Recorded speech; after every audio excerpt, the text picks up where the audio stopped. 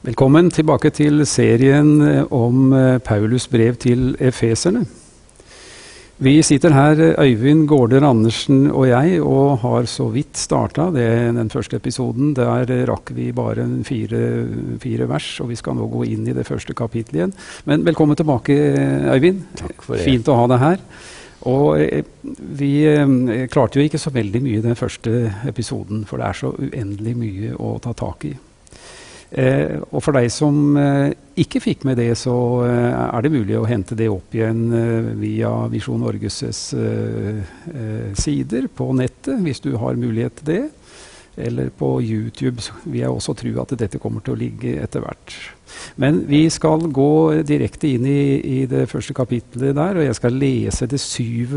verset som en sånn inngang for det vi skal snakke om nå. Og der står det i det første kapitlet: I ham har vi forløsningen ved hans blod, syndenes forlatelse, etter hans nådes rikdom. Og da vil jeg forte meg å spørre med en gang, Øyvind, dette uttrykket «i ham», kan du ikke utdype det enda en gang? Vi var så vidt innom det, men «i ham», det må være et veldig viktig begrep. Ja, det sammenfatter og inkluderer veldig mye. Vi er skapt til samfunnet med Kristus. Vi får lov å ha dette samfunnet på grunn av det han har gjort for oss gjennom sin død og sin oppstandelse. Vi får lov gjennom samfunnet med han å få kraft. Vi har liv i ham, ved ham. Vi har som mål at vi skal få lov å være i evigheten sammen med han. Det er så mye som inkluderes i dette, i ham. Akkurat. Og så er det tale om forløsningen ved hans blod. Der har jeg ofte brukt en illustrasjon fra litteraturen, fra Shakespeare. Macbeth er et av hans stykker. Og der er det slik at Macbeth og hans kone, de har som mål å bli konge og dronning i landet. Men det er en hindring, det finnes allerede en konge, og han må vekk. Og de legger en listig plan, en veldig ondsinnet plan. De skal få kongens vakter døddrukne av alkohol, og når de sover ut rusen nærmest bevisstløse, så skal de snike seg inn i kongens soverom og myrde kongen. De lykkes med planen. De kommer inn i soverommet. Macbeth støter kniven i kongens bryst, og da sier hans kone til han: «Skynd deg, hent vann og vask vekk blodet på hånden din.» Da svarer Macbeth: «Om alle verdens hav skulle gå over min hånd, så kan ikke de vaske vekk blodet på den.» Det er sant. Det han hadde gjort, det hadde han gjort. Men så bruker jeg å si at også på dine og mine hender er det blod. Forhåpentligvis har ikke vi myrdet. Men våre ord kan skjære som kniver. Og vi kan tenke på og angre på at vi sa ting aldri skulle sagt. Eller kanskje var det ord vi skulle ha sagt, som ikke vi sa. En bønn om tilgivelse eller et oppmuntrende ord, forsømmelser. Tilsvarende med handlinger. Det er blod på våre hender, og det er ingenting i verden som kan ta vekk dette blodet på våre hender. Bortsett fra én ting. Jesu blod. Jesu blod renser fra all synd. Og det er slik fordi at han har tatt straffen for deg og meg. Dette snakket vi inngående om når vi tok opp Galaterbrevet. Det at han tok straffen, han betalte for oss det vi ikke kunne gjøre, det har han gjort for oss. Han har kjøpt oss fri. Sånn som Anselm uttrykte det i middelalderen: ingen skulle det uten mennesket, ingen kunne det uten Gud, derfor ble Gud menneske. Det er det frelsesbegrepet som vi bruker her, som er der er innholdet det du forklarer nå. Ja, nettopp. Ja, akkurat. Nettopp. Og det er dette som vi leste videre om her i kapittel 1, om den frelseshusholdningen som Gud hadde planlagt, nemlig å samle alt til ett i Kristus, som det for eksempel står i vers 10. Ja, her ligger også mange ting. Samle alt til ett i Kristus. Ja, det er målet. Det var målet fra begynnelsen av, det er målet nå også. Han er grunnvollen, og han er målet. Og så har vi fått et pant på dette som det står i vers 14. Jeg husker en gang jeg skulle fylle bensin, og hadde fylte bensin. Så det Det var før vi brukte automater så mye som vi gjør nå. Og så hadde jeg glemt lommeboken, så jeg kunne ikke betale. Da krevde de å få klokken min som pant. Som sikkerhet for at jeg skulle komme og betale. Og vi har fått Den hellige ånd som pant. Gud har gitt oss et løfte.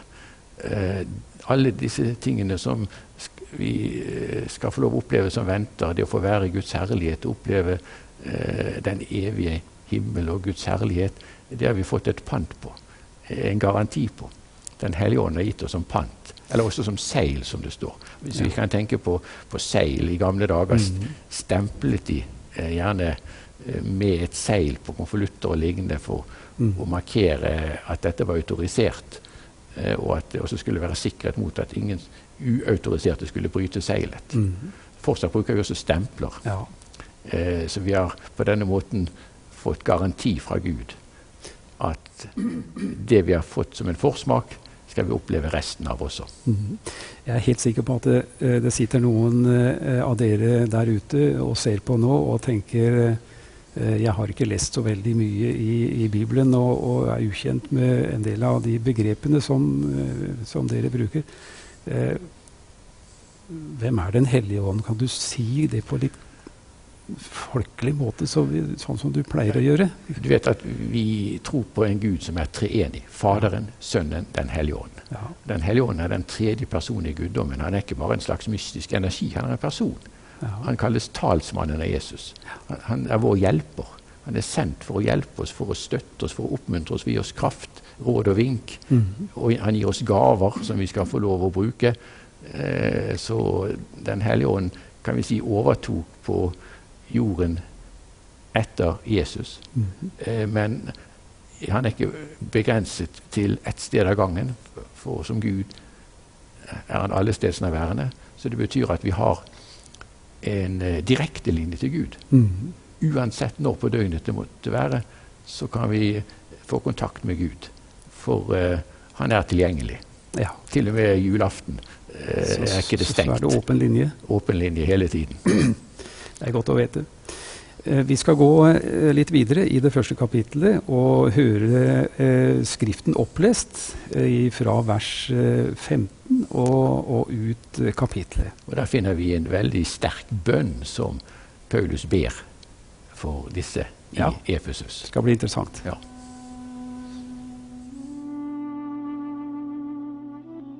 Derfor holder jeg ikke opp med å takke Gud for dere når jeg husker på dere i mine bønner. For jeg har hørt om deres tro på Herren Jesus og deres kjærlighet til alle de hellige. Jeg ber om at vår Herre Jesu Kristi Gud, herlighetens Far, må la dere få en ånd som gir visdom og åpenbaring, så dere lærer Gud å kjenne. Må han gi dere lys til hjertets øyne, så dere skal få innsikt i det håp han har kalt dere til. Hvor rik og herlig hans arv er for de hellige, og hvor overveldende hans kraft er hos oss som tror. Med denne veldige makt og styrke reiste han Kristus opp fra de døde, og satte han ved sin høyre hånd i himmelen, over alle makter og åndskrefter, over alt velde og herredømme, og over alle navn som nevnes kan, ikke bare i denne tid, men også i den kommende. Alt la han under hans føtter, og ham, hodet over alle ting, ga han til kirken, som er Kristi kropp, fylt av han som fyller alt i alle. Ja, Øyvind, her er det en bønn som er mye å lære av. Det er en kraftig bønn, en innholdsrik bønn, som Paulus her ber for Efesermenigheten og for andre. Her er det mye å ta tak i. Ja, det er så mye som er komprimert her også, som vi kunne pakke ut. Vi kunne bruke resten av en lang serie bare her. Men han tegner opp de store vyene her og ber om at ånden må åpenbare for dem, så de får se hvor vidunderlig, hvor fantastisk det som Gud har skapt oss til, det livet Gud har gitt oss, og hva som venter oss som hans barn. Og la oss bare ta som en kontrast hva det ateistiske og materialistiske synet er. Det er at vi er skapt. Nei, vi er ikke skapt. Vi bare et produkt av tilfeldige materielle faktorer, masse tid og tilfeldighet. Ja. Og som en slags merkverdig resultat, som jo egentlig skulle være helt umulig at man får ut av en sånn eksplosjon av tilfeldigheter. Ja. Så vi her noen 10 år, og så vi borte. Ja. Og ikke bare vi borte, men hele menneskeheten kommer etter hvert til å gå til grunne, for ut fra moderne naturvitenskapelig tenkning så universet også på vei mot sin død. Det kommer til å bli kaldere og kaldere. Ja. Jeg husker det var en av disse Nobelprisvinnerne i Stockholm. Der har de noe som på svensk heter snillen. Det betyr geniet, spekulerer. Og da var det en kvinnelig Nobelprisvinner. Hun snakket om dette, hvordan universet ville bli kaldere og kaldere, menneskeheten ville forsvinne, intet liv igjen. Men trøstet hun med seg, det lenge til. Ja. Men hvilken trøst? Ja. Altså, hvilket annet budskap som tegnes opp for oss. Vi skapt til samfunn med Gud. Ja. Livet ikke slutt med døden. Vi har en herlighet i vente som grensesprengende. Vi har ikke ord til å beskrive hva som venter. Vi bare aner det. Så det jo noe kolossalt. Ja. Og det venter. Men i tillegg så jo Guds kraft tilgjengelig for oss her og nå. Ja. Han nevner i vers 20 dette med Jesu oppstandelse. Den ånd og den kraft som vakte Jesus opp fra de døde, også nå tilgjengelig for oss. Ja. Og det skal vi få lov å oppleve. Og dette også utover hva vi kan forstå og tenke. La meg bare ta et eksempel. Og dette er bare et av mange som kunne nevnes. Det var ved Tanganyika-sjøen i Afrika. En kvinne kom til forbønn. Og jeg så at en øyet hennes kunne du bare se det hvite. Du kunne ane en millimeter av iris inne i hjørnet, men ingen pupill. Det var bare hvitt. Jeg tenkte med meg selv, hvitt så be for det her. Så begynte jeg å be for det. Plutselig begynner hun å se. Ja. Etter 15 minutter, maks en halvtime, helt normalt øye. Ja. Det bare skjedde mens jeg sto og så på. Ja. Det var nesten uvirkelig for meg å se hva som skjedde. Ja, det kan jeg. På denne måten skal vi få lov å oppleve at vi får glimt av den kraften som vakte Jesus opp fra de døde. Vi opplever det her og nå, og mye mer i vente for oss. Det noe av den velsignelsen som vi var innom i det forrige episoden? Det eksempler på den. Ja. Bare eksempler. Ja. For det inkluderer så mye. Ja. Så det ligger også helse i Guds velsignelse til oss her og nå? Det også, ja. Samtidig som vi må huske på at det et allerede ikke fullt ut. Nei. Fordi at vi må også regne med at vi forgjengelige, altså vi dør før eller senere, ikke sant? Og vi ikke fullkomne i å formidle helbredelse. Samtidig som vi skal tro for å se mer og mer av Guds undergjørende kraft og helbredelser, så må vi samtidig huske at det viktigste evigheten, og ikke miste det perspektivet. Men som du sa tidligere, det en forsmak på det. Det en forsmak. På det som kommer. Absolutt. Ja. Jeg tenker på det som det står i vers 19, hvor overveldende stor hans makt for oss som tror. Ja. Nettopp. Så det for en som interessert, for deg som interessert i å lese i Bibelen og fordype deg i dette, så det Efeserbrevet og den første delen der det så mye som kan studeres på, som ikke vi rekker å gå inn på her, men som du kan gjøre, og be gjerne Den hellige ånd om opplysning, slik at du kan se det som står der sånn. Men nå synes jeg vi må se på kontrastene, og de får vi fram når vi går videre til kapittel 2 nå. Nå skal vi gå videre, og da skal vi høre skriften opplest igjen fra det 2. kapittelet og litt fremover der.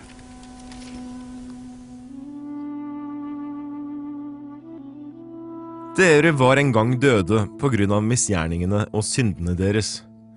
Dere levde i dem på den nåværende verdens vis, og lot dere lede av herskeren i himmelrommet, den ånd som nå virksom i de ulydige. Ja, vi levde alle en gang som de.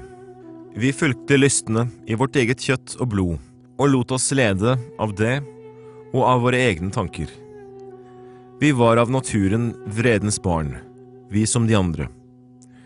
Men Gud rik på barmhjertighet. Fordi han elsket oss med så stor en kjærlighet, gjorde han oss levende med Kristus, vi som var døde på grunn av våre misgjerninger. Av nåde er dere frelst. I Kristus Jesus har han reist oss opp fra døden, sammen med ham, og satt oss i himmelen med ham. Slik ville han i de kommende tider vise hvor overstrømmende rik han er på nåde, og hvor god han er mot oss i Kristus Jesus. For av nåde er dere frelst ved tro. Det er ikke deres eget verk, men Guds gave. Det hviler ikke på gjerninger, for at ingen skal skryte av seg selv. For vi er hans verk, skapt i Kristus Jesus til gode gjerninger, som Gud på forhånd har lagt ferdige for at vi skulle vandre i dem. Øyvind, her har jeg lyst til å fokusere litt på vers 3, der han minner oss på at vi var av naturen vredens barn, liksom de andre. Hva er han tenker på her sånn? Ja, altså det handler om at på grunn av synden så ventet Guds straff. Konsekvensen av synden, de kommer. Det du sår, det høster du. Og synd fører da til sine konsekvenser. Og det uttrykkes her med ordet vrede. Vi var barn under vreden. Og videre så tales det også om djevelen her, som Jesus kaller denne verdens Gud, høvdingen over luftens makter. Så det vi kan merke oss er at Paulus helt konkret regner med engler og fallende engler. Djevelen som en personlig realitet, ikke bare som et sånn symbolsk uttrykk. Åndsmakter som er i virksomhet. Demoniske makter på ulike nivåer som påvirker menneskene. Og når man er utenfor samfunnet med Kristus og er åndelig forblindet, så er man offer for disse maktene og deres påvirkning, kanskje uten å være klar over det, og i mange tilfeller uten å være klar over det. Mange ganger benekter jo folk at det finnes en djevel i det hele tatt. Ja. Men likevel så er det en realitet. Hvem er disse demonskikkelsene? Ja, djevelen er jo, nå kan jeg ikke gå i detaljen på dette, for vi har ikke tid til det, men han var jo en høy englefyrste. Vi kan skimte det gjennom hva Bibelen sier, som brukte, eller misbrukte sin frie vilje, og gjorde opprør mot Gud. Han ville bli Gud. Og dermed var han den første som gjorde noe ondt. Vi kan si at han introduserte ondskapen ved å misbruke den frie viljen. Og han fikk andre engler med seg i fallet. Og vi har ikke full innsikt i dette, vi bare ser glimtvis, men det pekes på den realiteten. Vi ser jo hvordan Jesus drev ut onde ånder, hvordan Jesus talte om djevelen som en høyst reell virkelighet. Og vi var i den ondes vold, men på grunn av at Jesus har kommet, så har han betalt oss fri fra dette med syndens konsekvenser og overvunnet djevelen. Vi kan si at det er jo flere sider ved Jesu døde oppstandelse. Den ene siden, og den viktigste siden, kanskje er det at han soner vår synd. Han blir vårt offer. Et annen måte å si det på er at han kjøper oss fri, han betaler for oss. Men så har vi også en kamp- og seierside. Han overvinner djevelen for oss, overvinner disse maktene, fører oss ut i frihet. Dette er noe Jesus taler om, for eksempel i Matteus 12, 28 og 29. De skriftlærde beskyldte Jesus for å drive ut onde ånder ved djevelen. Og da spør Jesus, hvordan kan Satan drive Satan ut? Og så sier han, er det ved Guds ånd jeg driver de onde ånder ut? Er Guds rike kommet til dere? Ingen kan plyndre den sterkes hus uten først å ha bundet den sterke. Og den sterke her, det er djevelen. Så vi kan si at Jesus kommer som konge og tar tilbake de områdene som djevelen urettmessig har okkupert og setter fangene fri. Og det er det vi også har fått lov å oppleve. Vi blir satt fri. Det omtrent som hvis du tenker på annen verdenskrig og nazistene som hadde okkupert Belgia og Nederland og Frankrike, så kommer de allierte og tar tilbake områdene og setter folk fri på nytt. Og det det vi har fått lov å oppleve gjennom Kristus. Og så kommer vi ned til det 8. verset, og så har på en måte Paulus, han konkluderer litt, så slår han fast ting, og så sier han at for av nåde dere frelst ved tro. Ja. Det et sånn fundament. Det et fundament, og det var dette vi snakket om så mye om når vi tok opp Galaterbrevet, at vi frelst av nåde. Ja. Vi rettferdiggjort, ufortjent, ved å ta imot det Kristus har gjort for oss. Og videre så sier Paulus her at vi har hans verk skapt i Kristus Jesus til gode gjerninger som Gud forut har lagt ferdige, at vi skal vandre i dem.